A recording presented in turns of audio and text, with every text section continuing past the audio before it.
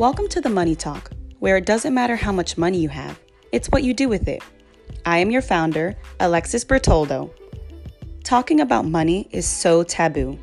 I created the Money Talk so we could have a place where we could feel free to share our knowledge and experiences without judgment to help each other reach financial freedom. Why is your credit score so important? Your credit scores determine a lot more than just the loans you can get or the interest rates that you pay. Insurers use credit scores to set premiums for auto and homeowners coverage. Landlords use them to decide who gets to rent their apartments. Credit scores determine who gets the best cell phone plans and who has to make bigger deposits to get utilities. Credit scores are a financial tool, but whether or not they work for you or against you depends on how good they are. So do you even know what a credit score is?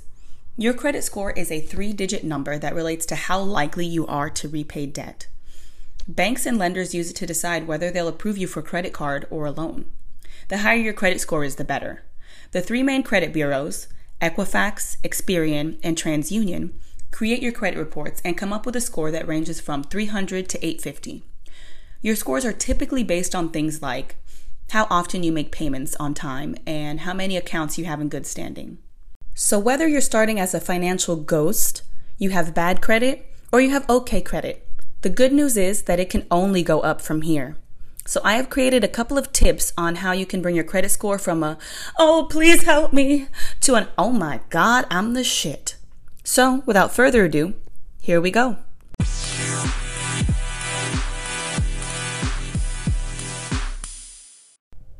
So my first tip on improving your credit score is to pay your bills on time. One of the things that affects your credit score the most is paying your bills and paying them on time. If you are not currently paying your bills and on time, then why would any lender lend you money? This makes you look like a liability. Past payment performance is usually considered a good predictor of future performance. If you do not already pay your bills and on time, then get in the habit. Make a budget so that you know that you have income allocated to paying your bills. Then set your payments to automatically get paid each month. This way you can never miss a payment. If you're scared to start off with automated payments, maybe you think that you're going to overdraft, the money might not be in there, then start off with making the habit of marking it in your calendar and look at your calendar every day to make sure that you don't miss anything, because missing a payment should never happen. Now, my second tip to improving your credit is to pay off debt. Debt is another big factor considered when calculating your credit score. If you already owe massive amounts of debt that you have yet to pay back, then also, why should a lender give you even more that you probably won't pay back either? The answer is, they won't. If you have gotten yourself into debt, no matter how big or small, then you can get yourself out of it. Look at your budget. Make sure that you allocate enough money to your debts to pay at least the minimum payment. Then see what extra income you can allocate towards your debt with the highest interest rate. Once you figure that out, throw all of your extra cash towards that debt. Once that debt is paid off, then tackle the debt with the next highest interest rate, and so on until your debt is cleared. This will take a lot of hard work and sacrifice, but it will totally be worth it. You could even consider transferring the balance on your card with the highest interest rate to a new card with the lower interest rate and a 0% annual percentage yield, which is basically your interest for the first year. You will be amazed how much just paying off your debts can improve your credit score. Another way to improve your credit score is to keep your credit utilization below 30%. The credit utilization ratio is another important number in credit score calculations. Your utilization is essentially how much of your available credit you use. So for instance, if you have 2 or 3 credit cards and $10,000 in available credit, and you use $3,000 of it, then your utilization ratio is 30%. So basically, lenders like to see a credit utilization of 30% or lower. People with the best credit scores have the lowest utilization rate. Keeping your utilization low shows that you know how to manage your money responsibly. You have all of this money at your fingertips, but you don't need it, and you handle it responsibly when you do use it. Another tip for improving your credit is to apply for and open new credit accounts only as needed. Don't go around opening up new credit cards all over the place just so that you can have more credit. Unnecessary credit can actually harm your credit in multiple ways, from creating too many hard inquiries on your credit report to tempting you to overspend and accumulate debt because now you have all this money available to you. Opening a new credit card can increase your overall credit limit, but the act of applying for credit creates a hard inquiry on your credit report. And too many hard inquiries on your credit report can negatively impact your score. Plus, they can stay on your credit report for up to 2 years. If you do want to apply for a new credit account, then do so responsibly. There is no magic number of how many credit cards, you should have, although having 1 or 2 is a good idea if you're trying to build credit. Generally, how you use the cards is much more important than how many of them you have. A new credit account could help boost your score because it increases the amount of available credit that you have, which can lower your overall utilization rate. If you are using multiple cards responsibly and paying off the full monthly balance on time on each card, you're also adding positive information to your payment history. Be careful though. If you tend to overspend, you could end up with a lot of debt if you have access to multiple credit lines. With multiple lines of credit, it could also be more difficult to keep track of your cards and make a late payment by mistake.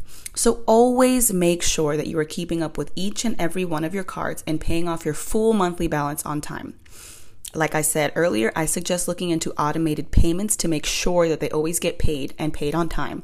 If you're scared to use automated payments, maybe you think you're going to overdraft, there's not going to be money in your account, then write it on your calendar and make sure that you are vigilant of when things are becoming due on your calendar.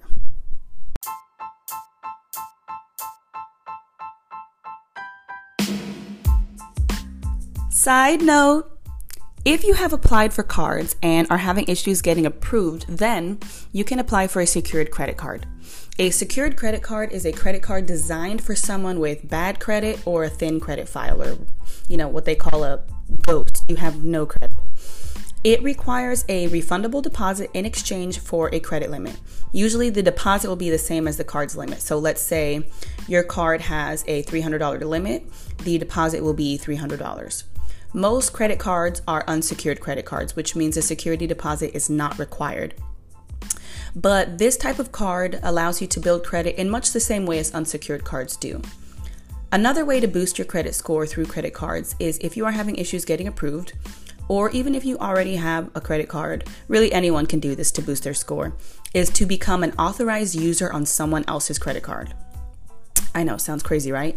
So if your mom, your dad, your spouse, your sibling, or whoever you are close to that has a good credit score and is responsible with their credit card would agree to add you as an authorized user to their credit card, then that is a surefire way to boost your credit score for 2 reasons. Reason number 1 is that your available credit will go up since the credit line on the card you're added to will also become your available credit, and your utilization rate will go down. Now, reason number 2 is that the person who added you as an authorized user will continue to make payments to this card and on time. So positive information is being added to your payment history, even though you're not the one actually making any payments. Another way to improve your credit is to not close unused credit cards. I know this doesn't make any sense. If you don't use a card anymore and you no longer have need of it, then why should you be penalized for closing it? Although I don't like this logic because it can be used to keep us in perpetual debt, closing an unused credit card can potentially lower your credit score for 2 reasons.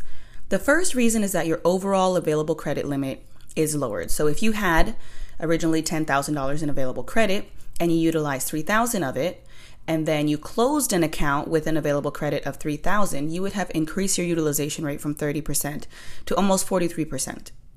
The other reason closing an unused credit card can negatively affect your credit score is by shortening your longest line of credit. So if the card you plan on closing is your oldest card, then you might want to reconsider closing it because it will shorten your credit history. Another tip to improve your credit is to check your credit score. I know it sounds simple and easy and like common sense, but a lot of people don't do this. And this one is so important. Many people think that they have bad credit or that they have good credit, but have no clue what their actual credit score is. If you do not check your score, then how can you possibly know where you stand and what you need to improve upon? You can't. So it is vital to check your credit score. You can view your credit score and report for free on Credit Karma at any time. Since your credit scores are based on the data in your credit reports from the 3 credit bureaus, TransUnion, Equifax, and Experian, it is incredibly important to make sure that all of the information is accurate. If you have any inaccuracies on your credit report, your credit score will reflect that inaccuracy, whether it's a clerical mistake or a fraudulent charge. So if you see any errors, dispute the information and get it corrected right away. Another reason checking your credit score is good is because knowing your score can keep you on track. If your score is improving, then you know that you're doing something right. If your score is declining, then you know that you have more work to do.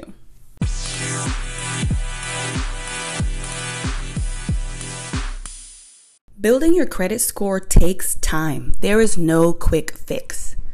Delinquencies and most public record items remain on your credit report for up to 7 years.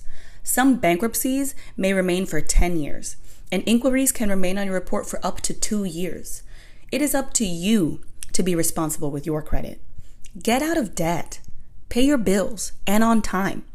Keep your credit utilization below 30%. Only apply for as much credit as you can use responsibly. It is up to you to make sure that your credit is working for you and not against you. Put in the work so that you can reach financial freedom.